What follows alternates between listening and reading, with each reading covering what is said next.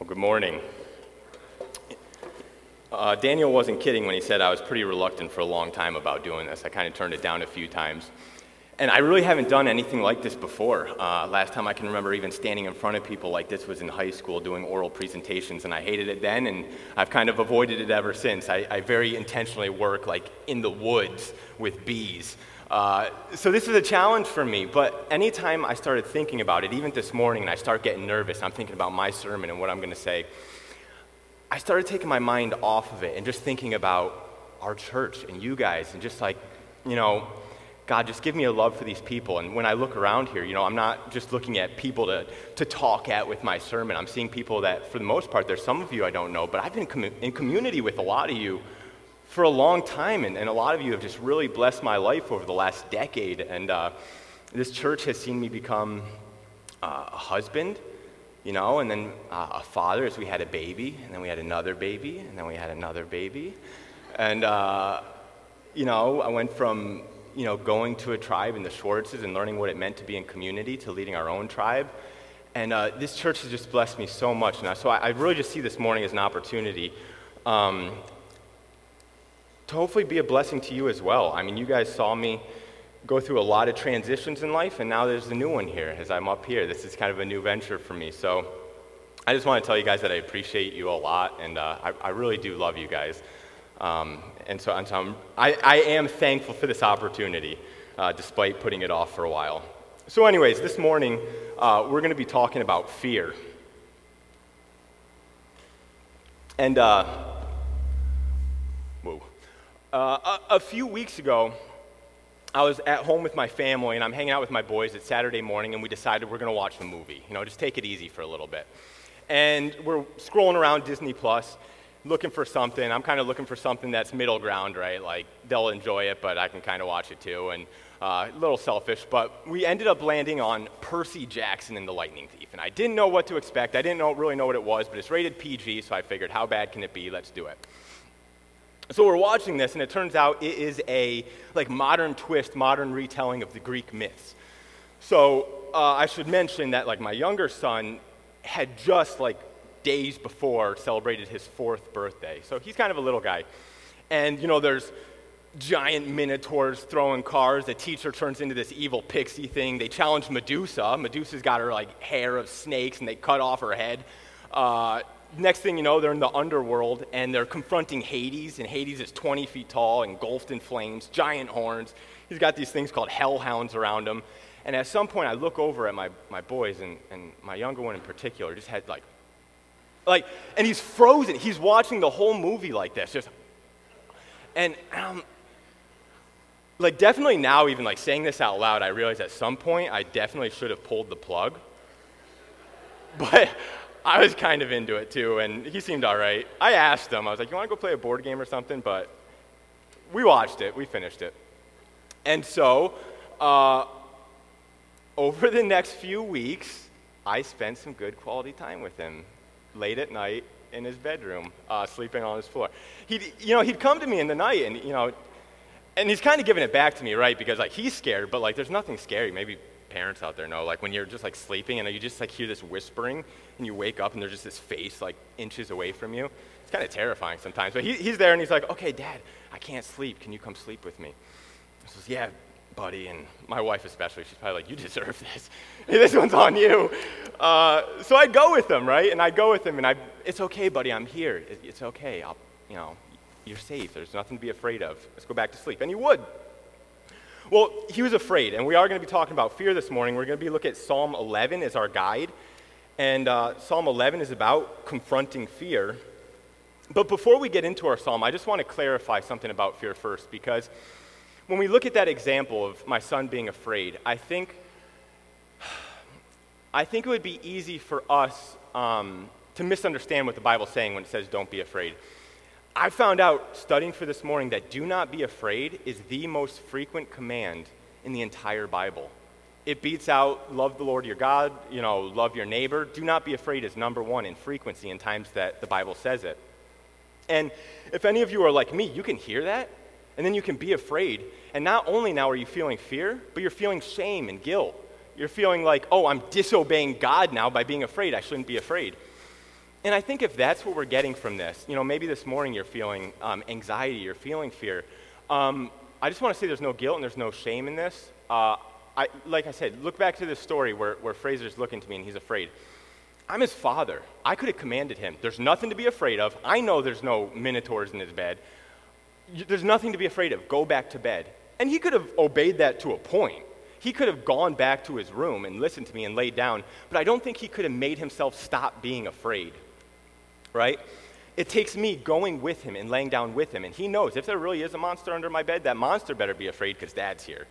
And I think that's what we see. The Bible is written over thousands of years, and throughout it, God's saying, don't be afraid, because his people are afraid, and they need comforting, and he's saying, it's okay, I'm here, I'm with you, don't be afraid.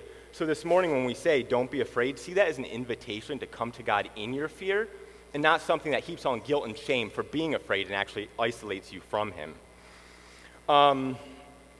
Another beginning point is that our psalm is written by David, and David's a man of great courage, right? And so sometimes that can almost be intimidating, right? Like, what can David teach us about being afraid? This guy took on like lions and bears and giants when he was like 13 years old or something. But David was afraid sometimes. He was. It's just that his fear looked a little different. And there's different kinds of fears. And when David could take a threat head on like that, he steps onto the battlefield and he sees this giant insulting his God and his people. He takes that threat on. But what about when he's just doing his job, playing his harp in the king's chamber, just doing his thing, and then all of a sudden King Spear throws a saw at his head and it comes flying by him? He's terrified. And, David took on Goliath. He could probably take on King Saul, right? But Saul is the Lord's anointed and he's his king, so he doesn't know what to do. So he flees and he becomes a fugitive and he's on the run. And many of our psalms are written during this time period of David being on the run and being afraid and looking to God for comfort. Another time is when his son Absalom came to usurp the kingdom, right? There's a conspiracy and his son turns the heart of the people away from David. And David runs. He's afraid. He doesn't know what to do. He doesn't want to fight his son. Think of it this way. Think about being a parent and being on a walk with your children and a mean dog comes along and he's growling at you, right? I think the first thing we would do is put ourselves between our children and the dog, right? And if need be, you would fight that. You would do anything you could to stop that dog from attacking your children. And that's terrifying. That's a scary situation, but you do it. But how many of those same parents have this inner fear that your children maybe don't love you, or as they grow up, they won't love you, or that you're failing your children in some way? And not, raising them right. And you have this inner fear.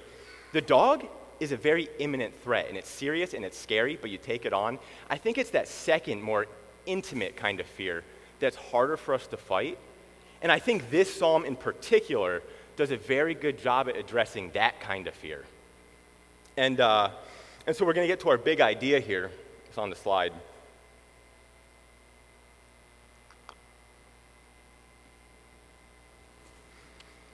We can overcome even our most intimate fears by intimately knowing the Lord. That's where we're going. I'm going to open this up in prayer. We're going to read the psalm and dive in to see how we get there. But we can overcome even our most intimate fears by intimately knowing the Lord. Let's pray. Lord, we are a fearful people. So I pray that this morning, I pray you would remove any sense of guilt or shame that fear has instilled in us. I pray that our feeling of isolation would be removed. Help us to come together as your people. Lord, we're a fearful people. Help us to come before you, our Father God, and say, Lord, we're afraid.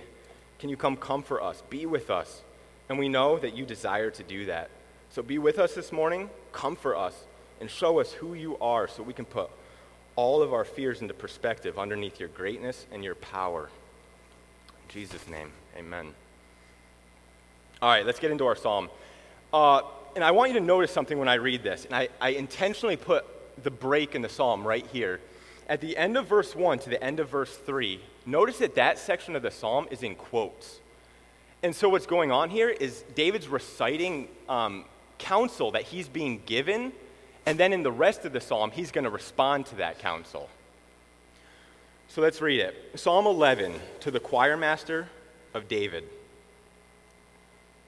In the Lord I take refuge. How can you say to my soul, flee like a bird to your mountain? For behold, the wicked bend the bow. They have fitted their arrow to the string to shoot in the dark at the upright in heart. If the foundations are destroyed, what can the righteous do? The Lord is in his holy temple. The Lord's throne is in heaven. His eyes see. His eyelids test the children of man. The Lord tests the righteous, but his soul hates the wicked and the one who loves violence. Let him rain coals on the wicked. Fire and sulfur and a scorching wind shall be the portion of their cup. For the Lord is righteous. He loves righteous deeds. The upright shall behold his face. All right, so what's going on here? David's receiving counsel, and when we break apart this counsel, we see things like, fly away like a scared bird. Go to your safe place.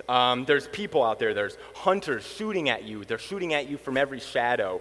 The very foundations underneath your feet are giving way. What's the point? There's nothing you can do. You've got to run. That's what he's being told. So this counsel may even be well-intentioned. It's probably from someone close to him. But it's clearly the counsel of fear. He's being told to be afraid, and he's being told to act in that fear, to make his decisions based on that fear. And a little while ago, I was actually talking about this psalm in preparation for today with Matt Schwartz and my brother-in-law, Madison Wyman. And Madison had this great question. I got to give him credit for it because it's really good. And he asked, what mountain is it that you flee to? Right? When life gets to be too much for you, where do you go? What do you go to? Is it alcohol? Is it food? Is it entertainment? Where are you seeking comfort? And instantly, I think there's this pushback, and I had to ask this question even for myself. Well, isn't it okay, honestly, to just have some me time at the end of the day? We all need time to unwind, right? And is it so bad to go to these things at the end of the day? And can't we do all things for the glory of God? Whether you eat or drink, whatever you do all for the glory of God.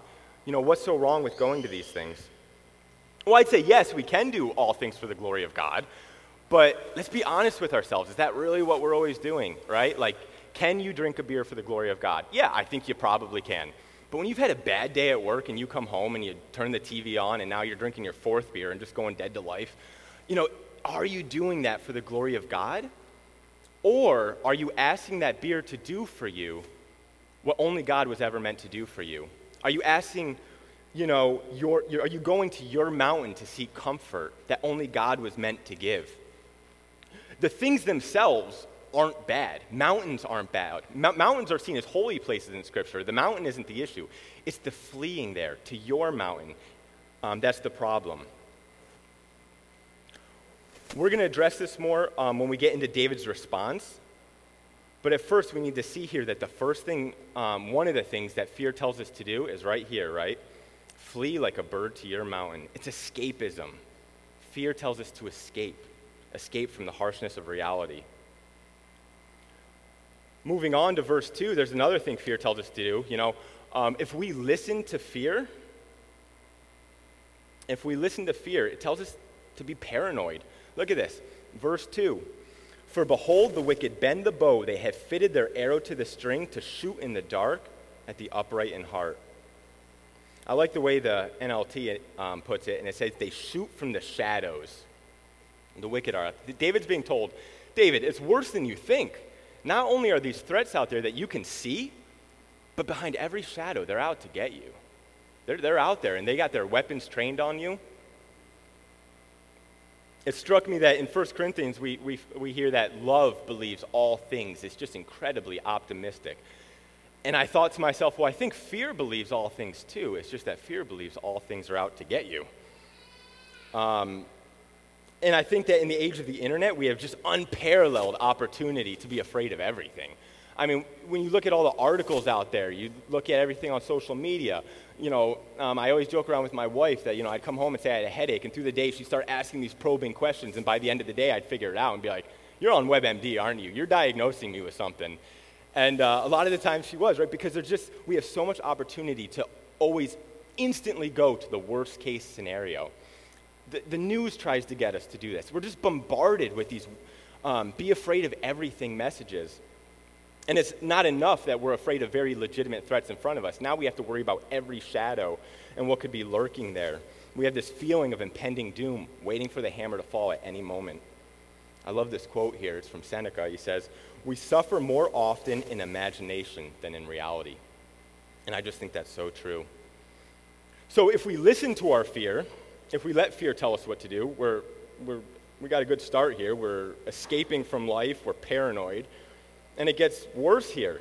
Look at verse 3.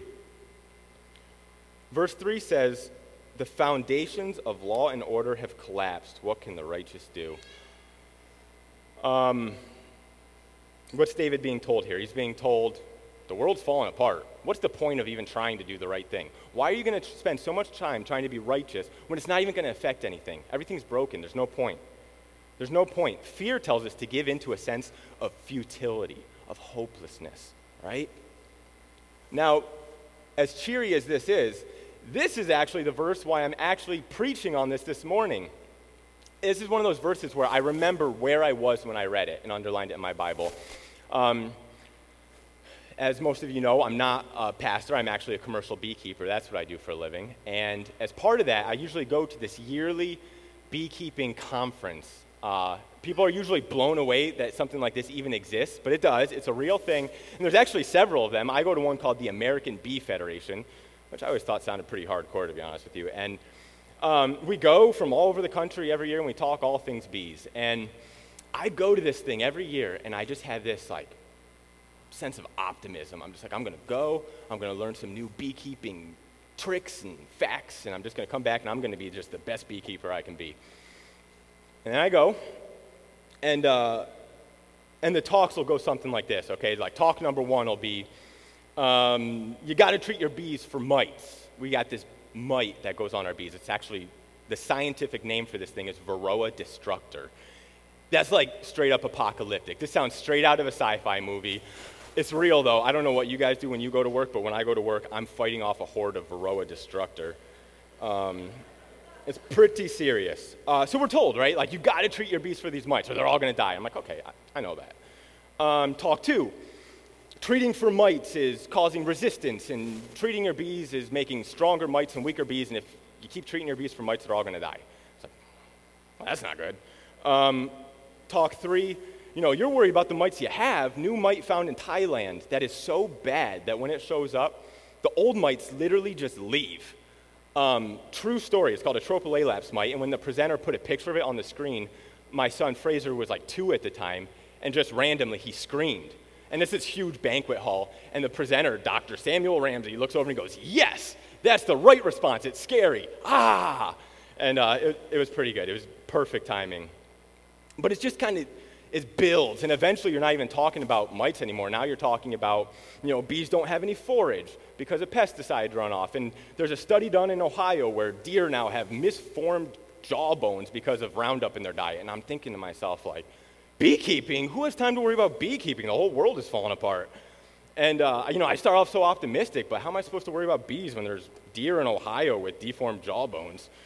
So eventually, this is a week-long conference, and I get like halfway through the day sometimes, and I'm so thankful. Like, it is a great conference. I'm not doing it justice, but you get the point. That a whole week of this, can start to get a little overwhelming. So eventually I'll dip out, and I'll go to my hotel room, and I was going through the Psalms at the time. Clearly, I didn't get very far, because we're in Psalm 11. But that's where we were, and I think it was divine, because I came to this verse, "If the foundations are destroyed, what can the righteous do?" Also, it was 2020 when I was reading this, so some of you may remember it was a fairly contentious political season.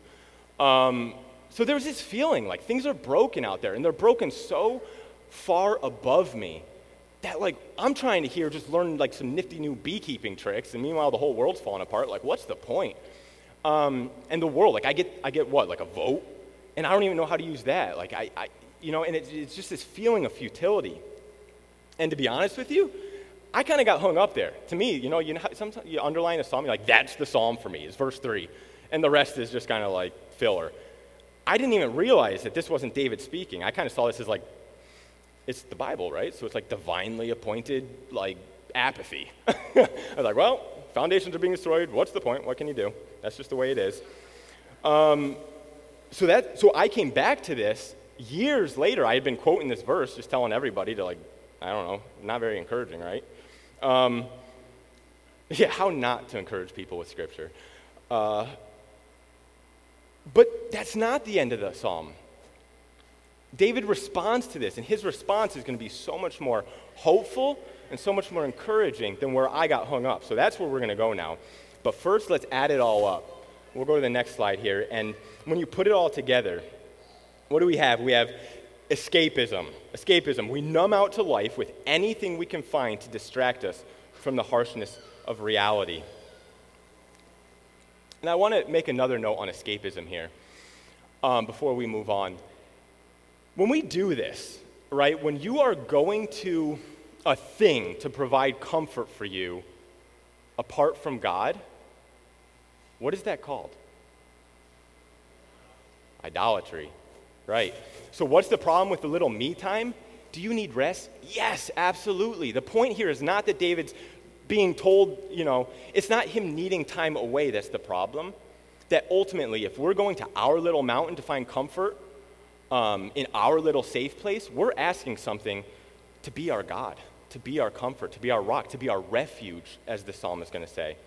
That's the problem, okay? So yes, you need rest, but you're never going to find it in your idols. It's just never going to provide for you the rest that you need. The things aren't bad. It's what you're asking of them that's wrong. So fear is going to tell you to escape. Paranoia. We believe that everyone and everything is out to get us. And futility. We believe that our lives are absolutely meaningless and that there's no hope of anything ever changing. So I'll invite the band back up and we're going to pray. And pretty bleak, right? Like, that's awful. We don't want to end here. And truthfully, we don't really need to be told how to get here. Because if we're honest with ourselves, we either are here, we've been here, or likely we're going to end up here eventually, right? Like, we are human. We're afraid sometimes. And there's a lot to be afraid of out there. So it's not completely illegitimate either, right? We know that we're afraid. What we need is someone to tell us how to get out of here.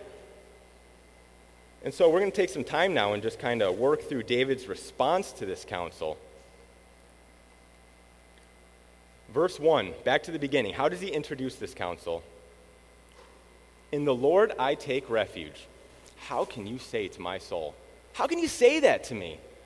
And how can you say that, not just to me, but to my soul? Like, are you giving this counsel lightly? Because it's going deep, it's going to my soul. And how can you say this? Because there's crucial information here that you're leaving out. You're leaving out the fact that it's in the Lord that I take refuge. David challenges his counselor. So if we're going to fight this voice that's telling us to escape, the first thing we need to learn how to do is to engage, to stand our ground, to fight, to challenge. And David doesn't want to flee to his mountain. He doesn't want to seek comfort in creation apart from his Creator. It's actually a different mountain that he's interested in. And for that, we're going to look at Psalm 24, 3 through 4. And I'm going to read this. I like the way that NLT puts it. He says, "Who may climb the mountain of the Lord? Who may stand in his holy place? Only those whose hands and hearts are pure, who do not worship idols." Listen, flying away to your mountain is easy. You just imagine kind of like flying and alighting on this mountain somewhere and doing something like cracking a beer, easy, right? Eating a carton of ice cream, easy. Vegging out on Netflix, easy. But climbing the mountain of the Lord, for us non-winged animals, people, climbing is hard. It implies work. It implies engagement, right? That if we're going to go to the mountain of the Lord, it's going to take work. It's not going to be easy, but it's going to be good. And I think that one of the paths we can take here, right, if these escape routes that we know are easy, what's hard is cultivating spiritual discipline. To say, you know what, I've had a bad day, and I need to spend some time in prayer. That's not really what we want to do at the end of a bad day, is it?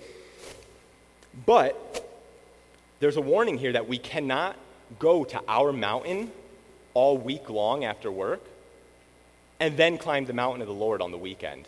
It says that the only ones who are allowed to stand here are those whose hearts are pure, who do not worship idols. So if we've been going for comfort to our little mountain all week long, we're not allowed to stand on the mountain of the Lord. You know, we're called to do the work of climbing that mountain, seeking God's presence, not to earn his favor, right? We don't earn favor by doing this work of climbing. It's just that we want to spend time with him. And if we want to spend time with him, We have to spend time with him. And we spend time with him by doing things like prayer, reading the Bible, spending time like this in Christian fellowship. These are the things that bring us to this holy place where we can actually find the rest that we need, right? So don't escape. Don't fly away to your own little mountain. Don't settle for idols. You need true rest, and that's only found on the mountain of the Lord. And for that, it's going to take work. It's going to take climbing. So climb, engage. We're going to move on here, and we have this other voice that's telling us to be paranoid, right? To be just afraid of everything. How do we fight that voice? Well, if fear is telling us to be afraid of everything out there, I think the answer here is that we don't solve our problems by staring at our problems. We need to stare at something bigger, and we need to have faith that there's something out there that's bigger than our problems. So we're going to fight paranoia with faith in God and who he is. Look at these verses. We're going to look at verses 4 through 6 here. The Lord is in his holy temple. The Lord's throne is in heaven. His eyes see, his eyelids test the children of man.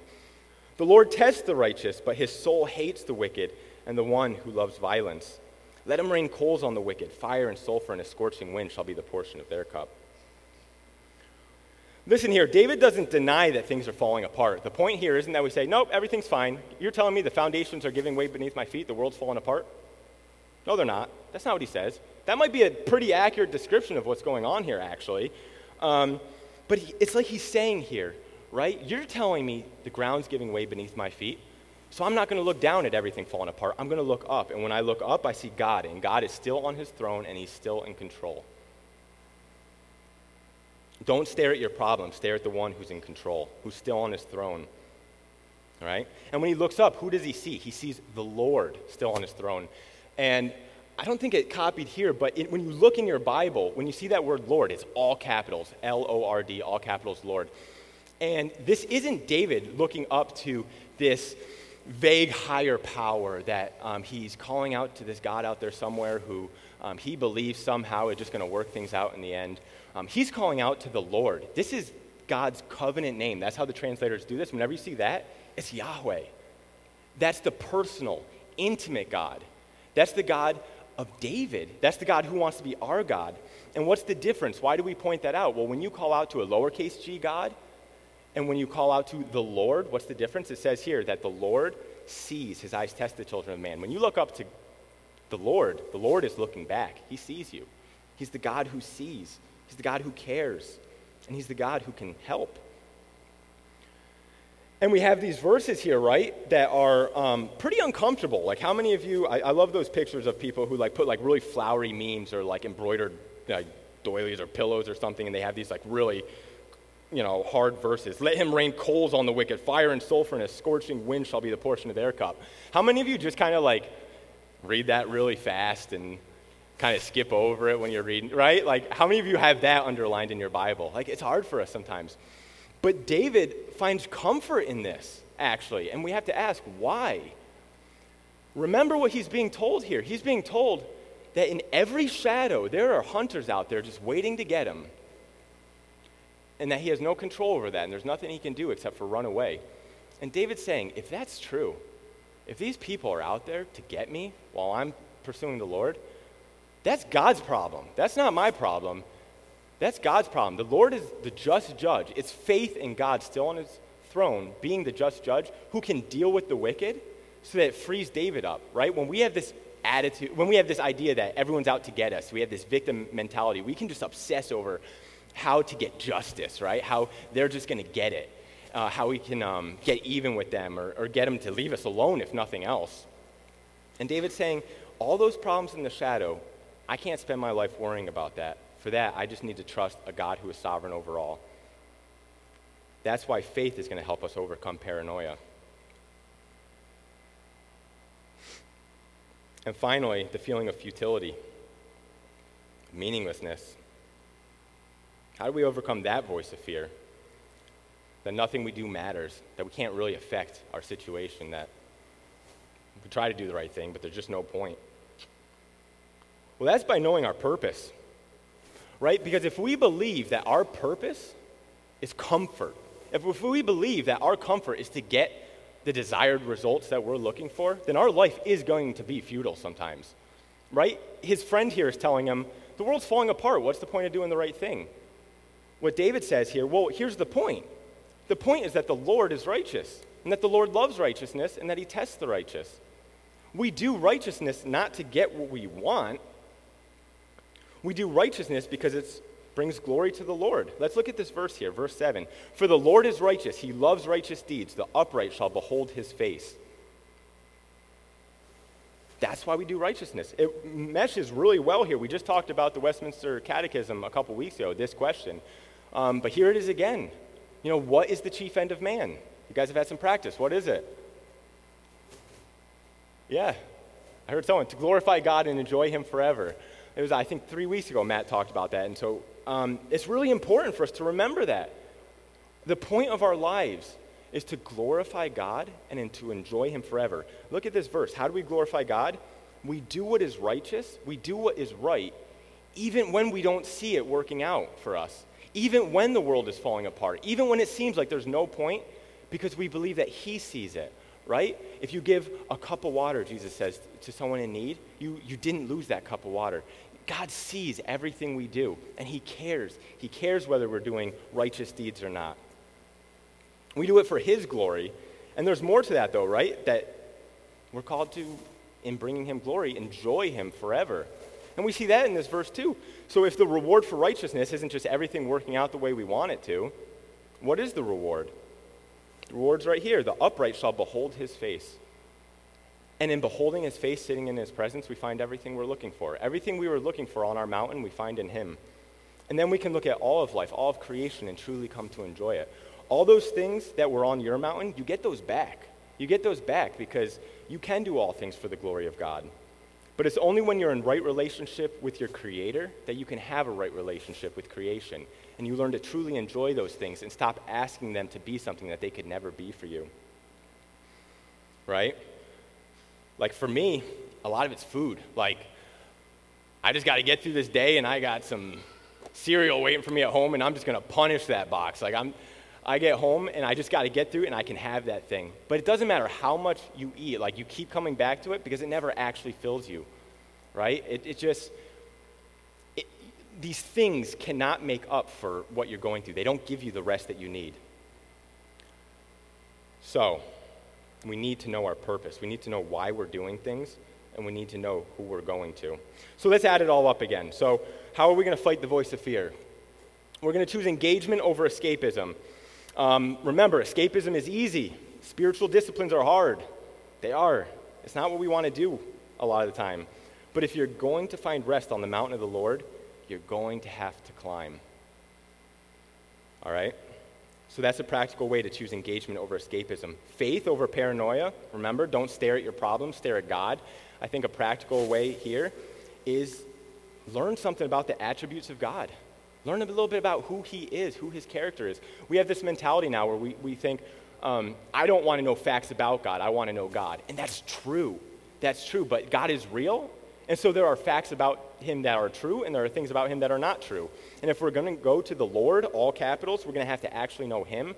And it's when we come to know him that we realize he's bigger than our problems, and that we can trust him. So engage in the spiritual disciplines. Spend some time studying the attributes of God and just worshiping him. And if we're going to choose purpose over futility, we have to know what our purpose is. Take this question, the Westminster Shorter Catechism, knowing that your purpose in life is to bring glory to God and just enjoy him. Into every sphere of life, everything you do, when you're at work, when you're at home, when you're watching Netflix, when you're hanging out with your family, glorify God. Know it brings him glory. He loves it. He enjoys it. And you can enjoy it too. You get back all those things that you thought you had to give up. A practical note here, by the way, on the spiritual disciplines, maybe those things that were on your mountain is a good place to start with a fast, right? Whatever that answer was, what is your mountain? Where do you go when life is too much? Maybe take that thing and put it aside for a little bit and spend some time replacing that comfort with some time with the Lord, getting to know who he is and praying. So we're going to go back to our big idea here.